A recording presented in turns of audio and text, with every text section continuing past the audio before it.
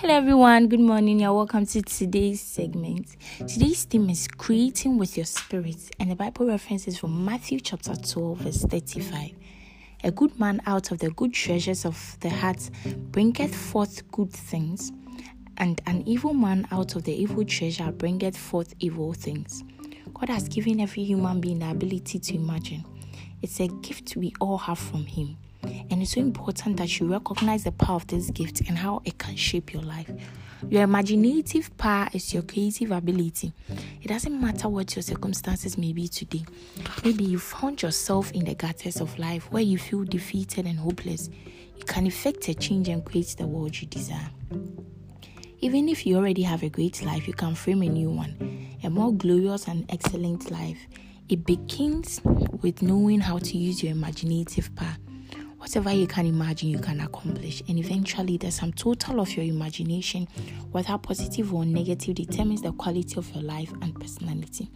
Even in prayer, God wants you to use your imaginative power because He loves to always give you ideas.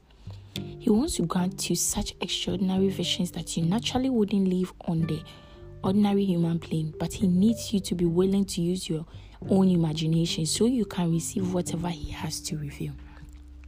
For example, if you were running a mini shop and you want to expand the scope of the business, you would need to deploy your imaginative power. As you pray, God can help you see a chain of businesses, even though your present business is being conducted from just a room, perhaps even in your basement.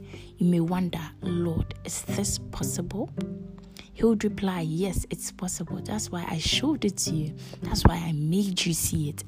Someone may ask, what if I don't see anything as I pray? In any case, you already have the power to create. You can create what you want. You can create what you want. Some have the misconception that they can't create for themselves what they desire. They believe vision should only come from God, but God lives in you. So from within, you can create what you want. You can visualize whatever you desire and lay hold on it. When you pray, your imaginative power is a necessary ancillary tool for laying hold on what you are praying for. Glory to God. Hallelujah. When you pray, your imaginative power is a necessary ancillary tool for laying hold on what you are praying for. Glory to God. For further study, read 2 Corinthians chapter 4, verse 17 to 18, Philippians chapter 4, verse 8, Ecclesiastes chapter 3, verse 11, and Matthew chapter 12, verse 35. If you are taking the Bible in 1 year, Amos chapters 1, 2, 3, and 4, and Revelation chapter 6. If you are taking the Bible in 2 years, John chapter 20, verse 11 to 18, and 2 Chronicles chapter 28. Creating with your spirit. Your imagination is so important. You want that business, you want that job, you want that family. Imagine it and pray towards it. And so far as it's in line with God's will, trust me, you have it. Kindly take the confession after me. I'm empowered by the Spirit to see the unseen, to see the way God sees. I see myself living in the reality of what the word says about me.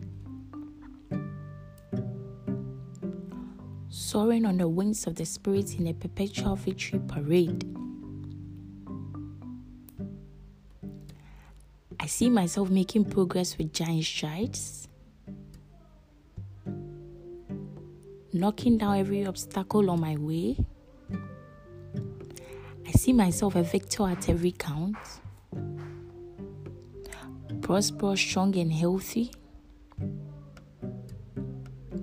Glory to God forever. Amen. I believe you're blessed by today's message, creating with your spirit. I love you dearly. Enjoy the rest of your day, and we'll talk tomorrow. Bye bye.